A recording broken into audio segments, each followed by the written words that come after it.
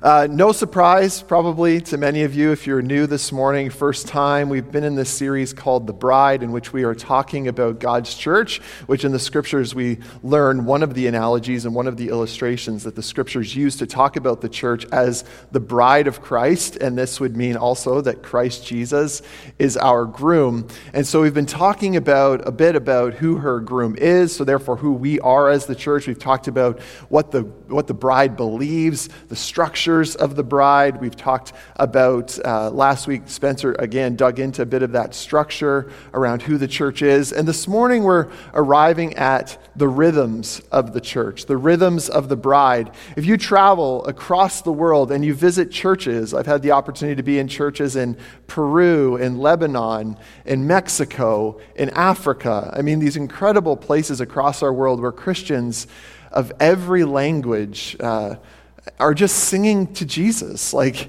in different environments. What are the things that the church globally is invited to do? What do the scriptures invite the church global to do? And given our context, things can get a little bit more specific and creative, but what is the church globally invited and instructed to do? What is the bride instructed to do? How is she invited and instructed to gather and to meet? We're going to dig into that today in the scriptures. What are the basics? What are the foundational pieces?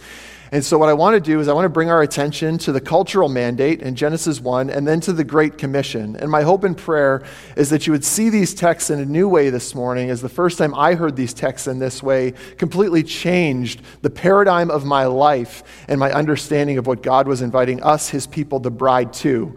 So without further ado, would you go with me to Genesis 1, verses 26 to 28. Verse 28 specifically, theologians determine as the cultural mandate given to us by God in and through our creation. So Genesis 1, verse 26 to 28, we read this.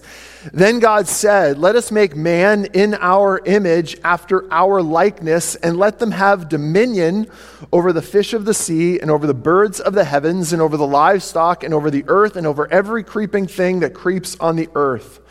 So God created man in his own image. In the image of God, he created him, male and female, he created them. And God blessed them, and God said to them, "Be fruitful and multiply, and fill the earth and subdue it, and have dominion over the fish of the sea, and over the birds of the heavens, and over every living thing that moves on the earth." As I said, this verse 28 is the cultural mandate. Human beings are created to partner with God in taking the world forward. And we're given a few ways that we are to do this. We're to be fruitful. We're to increase in number, have children, fill the earth, and subdue it.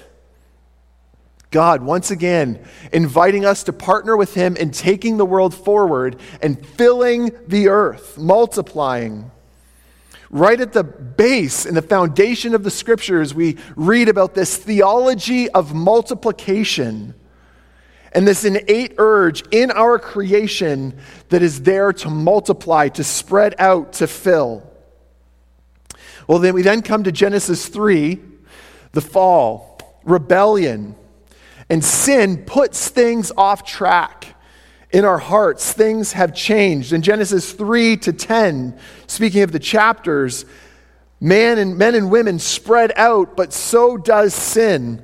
And then we arrive at Genesis 11, verses 1 to 9, the story of the Tower of Babel, however you want to say it. And we read this. "Now the whole earth had one language and in the same words. And as people migrated from the east," notice what they're doing. They're scattering. They're filling the earth. They found a plain in the land of Shinar. And what do? They settle there. And they said to one another, "Come, let us make ourselves bricks and burn them thoroughly." And they had brick for stone and bitumen for mortar. Then they said, "Come, let us build ourselves a city and a tower with its tops to the heavens. And let us make a name for ourselves, lest we be dispersed over the face of the whole earth." And the Lord came down to see the city and the tower which the children of man had built. And the Lord said, "Behold, they are one people, and they all have one language, and this is only the beginning of what they will do. And nothing that they propose to do will now be impossible for them. Come, let us go down, and there confuse their language so that they may not understand one another's speech. So the Lord dispersed them over the face of all the earth, and they left off building the city. Therefore, its name was called Babel, because there the Lord confused the language of the earth, and from there the Lord dispersed them over the face of the earth. Some summary, what's happening? Well, as we read, they moved east, which is a good start, right? What was the cultural mandate? Fill the earth. They land in Shinar, which is Babylon, modern-day Iraq. And this is a rich and fertile place. They're going to build a city from scratch. And so what do you need to build a city from scratch? You need a plain. You need a flat land. So what do? They settle. And at that point, you should hear in the background, no! You're supposed to fill. You're supposed to scatter. They use this new technology to make a name for themselves. And so what does God do? He gets them back to what they should have been doing in the first place, this gracious God. He confuses their language, and what are they forced to do? Disperse over the face of the earth. And what had happened is because of their sin, they looked inward and said, let's make a name for ourselves. Let's get comfortable. Let's stay. Let's not go. Okay, let's jump ahead to the New Testament, the Great Commission. We read this, Matthew 28, 18 to 20, very familiar words to many of us. And Jesus came and said to them, all authority in heaven and on earth has been given to me. Go, therefore, and make disciples of all nations, baptizing them in the name of the Father and the Son and the Holy Spirit, teaching them to observe all that I have commanded you. And behold, I am with you always to the end of the age. As I said, this is the Great Commission, but what many scholars believe is that this is Jesus' rewording of Genesis 1 and the cultural mandate. He's restating it in light of our sin, but notice he's still inviting them and commissioning them to partner with him in taking the world forward. Go into all the nations. Within the scriptures, we have 4 great commissions. It's really one great commission, but each of the New Testament authors in the Gospels record it. In Mark, though his ending is lost, verses 9 to 20, meaning it's not included in the original manuscripts, the earliest ones, Mark 16 does include, go into all the world and proclaim the gospel to the whole creation. Luke's is also in Acts. Luke is part 1, Acts is part 2, written by the same author.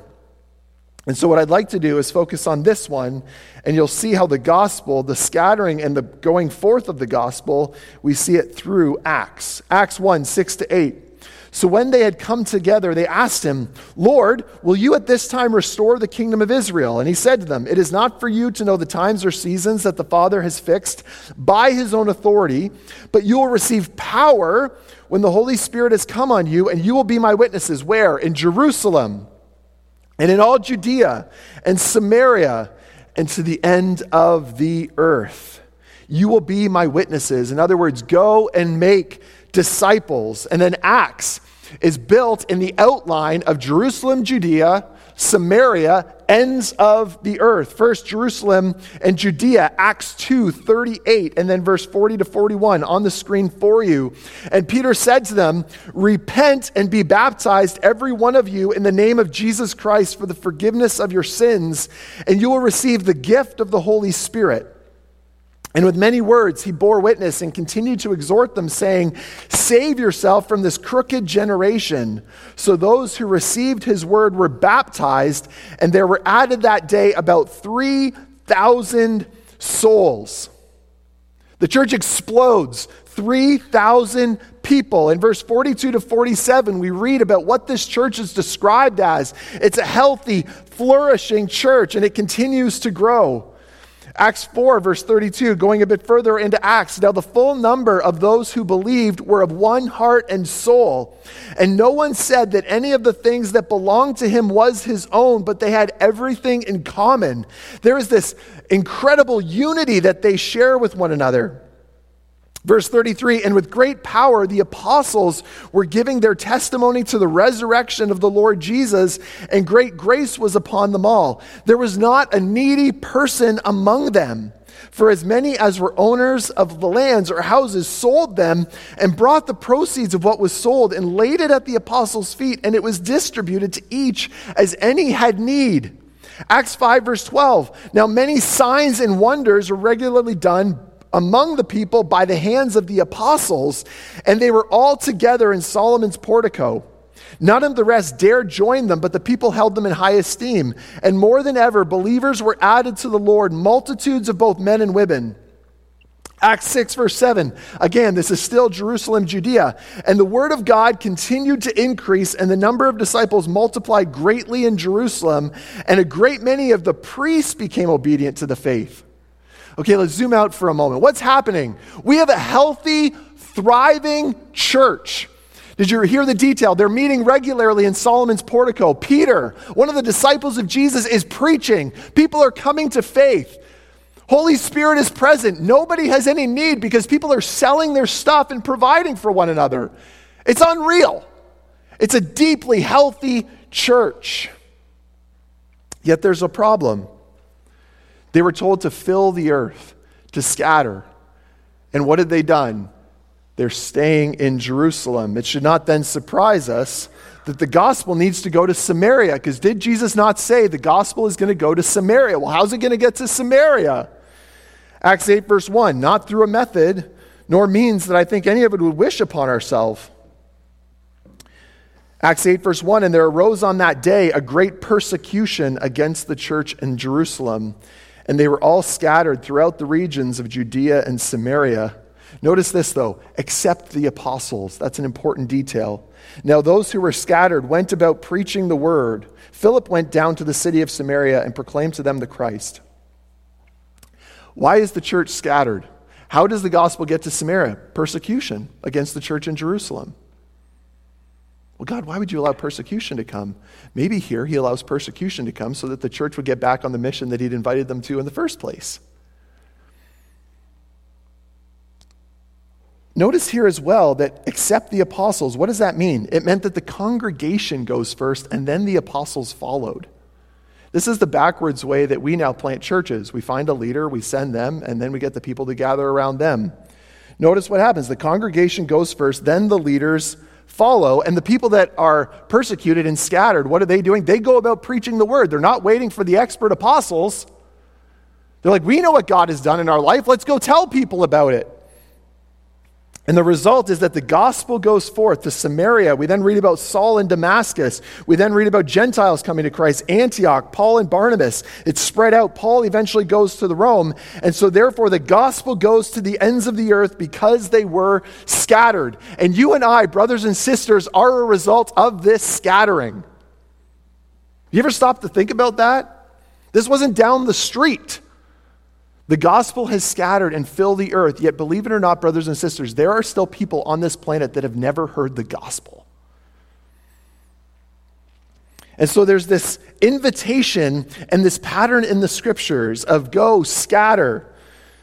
Then what happens as the gospel goes forward, there's growth and people begin to gather and they kind of feel comfortable. But then what needs to happen? Well, you need to continue to scatter, go, share, tell.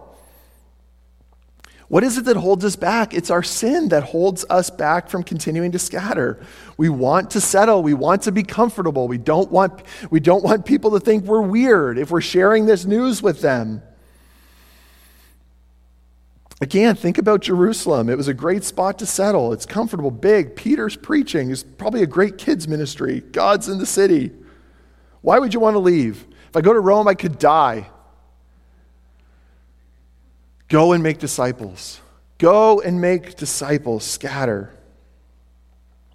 Now, why this invitation? Why this pattern? Another familiar passage to us. I hope I can help us see some common themes even in this text. Philippians 2, 5-11. Have this mind amongst yourselves, which is yours in Christ, who, though he was in the form of God, did not count equality with God a thing to be grasped, but emptied himself by taking the form of a servant, being born in the likeness of men, and being found in human form, he humbled himself by becoming obedient to the point of death, even death on a cross. Therefore, God has highly exalted him and bestowed on him the name that is above every name, so that at the name of what? Jesus, every knee should bow in heaven and on earth and under the earth, and every tongue confess that Jesus Christ is Lord, to the glory of God the Father. What do we read? Though he was in the form of God, he emptied himself by taking the form of a servant, being born in the likeness of men. What does God the Son do? He puts on human flesh. And he comes to us. He leaves his Father in that sense, eternally existent with the Father. Dare I say, he scatters to come and bring the gospel, the good news to us, to save us. John 1 verse 14 puts it in this way: the Word became flesh and dwelt among us. Notice then that Jesus does not ask us to do nothing that he has not already done. He does not settle. He pursues us and he makes disciples and commands us to do the same. Notice then we see growth. Being found in human form, he humbled himself. Verse 9, therefore God has highly exalted him, bestowed on him the name that is above every name, so that the name of Jesus every knee should bow in heaven and on earth and under the earth, and every tongue confess that Jesus is Lord, to the glory of God the Father. Here comes the growth. Jesus dies a criminal's death as an innocent man in order to make a way for our sins to be forgiven, leading then to his resurrection, securing redemption and reconciliation in our relationship with God. He draws us in. And then he draws us in for worship and his glory. But then what does he do? He sends us out, that at the name of Jesus, every knee should bow in heaven and on earth and under the earth. What a day that will be. And he invites us to be part of it. What does this mean for you and for me? It means that each and every single day we are faced with the decision of, will we settle for our comfort? Will we scatter for discomfort, but for the glory of God and for the good of the world? You know, this doesn't necessarily mean that you need to move from where you are living, but it means that you need to see that there are thousands of people in this city who are not disciples of Jesus, who need to see the gospel in deed and then hear the gospel in word. And he invites us to be part of it. Some practical considerations. What does this mean? The church gathers, but not at the exclusion of scattering. You know what the problem has become, and I say this about the church in the West in particular, is that the church has been defined and has come to be defined by the gathering. The hour and a half experience, or now an hour for us on a Sunday morning. But here's the problem with this thinking, is that it puts the work of the church into the hands of a few, which is ultimately a gospel problem. Did Jesus only die for Sam, Spencer, and me, and those that are serving in our kids' ministry and our volunteers? What about those of you that are here today and you're not currently volunteering? Did he die for you?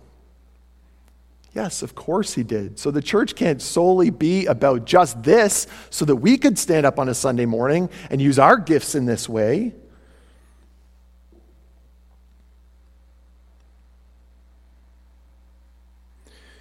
What we ultimately need to do is we need to take the church to the city and out of the hands of a few paid staff.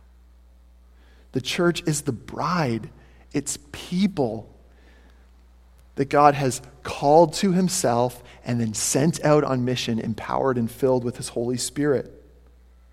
Think about the multiplying power of each and every single one of us living on mission with Jesus, where we live, work, learn, and play. Places that our few paid staff will never touch. Yet God has placed you there to be a bearer of his kingdom and to bring the gospel. This is why we celebrate a medical professional gathering. How can you follow Jesus using your medical skills, talents? Teachers, how can you use your knowledge of what the kingdom of God looks like and how we're learning to follow Jesus and bring that to bear in your schools, in the students and the kids that you've come to given the opportunity to love and care for. So the church gathers, but not at the exclusion of scattering. We must see ourselves as a sent church. One of the ways we scatter in our church is through missional communities. We want these to be environments where followers of Jesus are following Jesus with other followers of Jesus, which is, if we could ever get to the foundation of the church global, followers of Jesus with other followers of Jesus following Jesus. Like that's, wherever I've been, Peru, all of these different places, that's what they're doing. Even in small house churches that I can't tell you about, or else the people would be scared or would be fearful for their lives.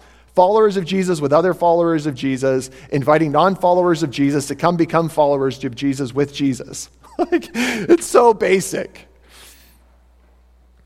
But what this means in our time and in our day is that we are then, another practical consideration is we're invited to gather and we're invited to scatter. Diverse methods are welcome. And this will depend on time, place, and culture, as well as the opportunities that are before us. Can we just for a second recognize how blessed we are that we have the opportunity to gather like this? I think sometimes we forget about that. I know a number of years ago when I was fairly rebellious, not rebellious in the sense of like sins of the world, but probably sins of my heart, believing that the only way to be the church was in a scattered model, was believing ultimately at that point that we're done with the gathering. Shame on me. There are believers in our world that have no choice. The only way for them to meet is in scattered, privately in homes, and they would long for the opportunity to get together with other believers in a larger group to praise the name of Jesus. Yet we have that opportunity. Are we using it ultimately for God's glory? So how do we do this? We gather for reunion on Sundays, and we scatter in the week through missional communities, where missional communities are making a commitment to one another. I want to be a follower of Jesus. Do you want to be one too? Let's live our lives together. We're going to go with Jesus. It's so basic. It's so simple. And so therefore our response always to messages like this, I find the first place to start is recognizing the idols of our heart, our personal motivation. And part of that process is repentance. It's saying, Jesus, I repent. I need to lean away from where I lean, which is, that song, prone to wander, Lord, I feel it. Prone to leave the God I love. I think we're all prone to wander to comfort. And yet he invites us to discomfort. He invites us to the scatter. So we need to repent of that comfort that eats away at us. And then we need to trust God in faith, to recognize the assurance of his love, of his protection, of his grace as we go. We also need to remember that we don't impress God by going and sharing the gospel. I remember hearing a story of someone who was deeply disappointed in themselves that they hadn't shared the gospel with someone that week or lived it out in word and in deed. And so they came to their church and they came to the front at the end of a Sunday morning like, Pastor, I'm so bad. I haven't done this. And their pastor just simply, through the prompting of the Spirit said, well, you know that Jesus doesn't love you any less when you don't share, and he doesn't love you any more when you do, which just baffled this individual. It's like, what do you mean? Well, yeah, he's done everything in Christ to find you approved and accepted by God, so that's great news, isn't it? Well, yeah. A few weeks later, someone who knew this person came up to the pastor and said, you'll never believe what happened to this person. He's sharing the gospel constantly.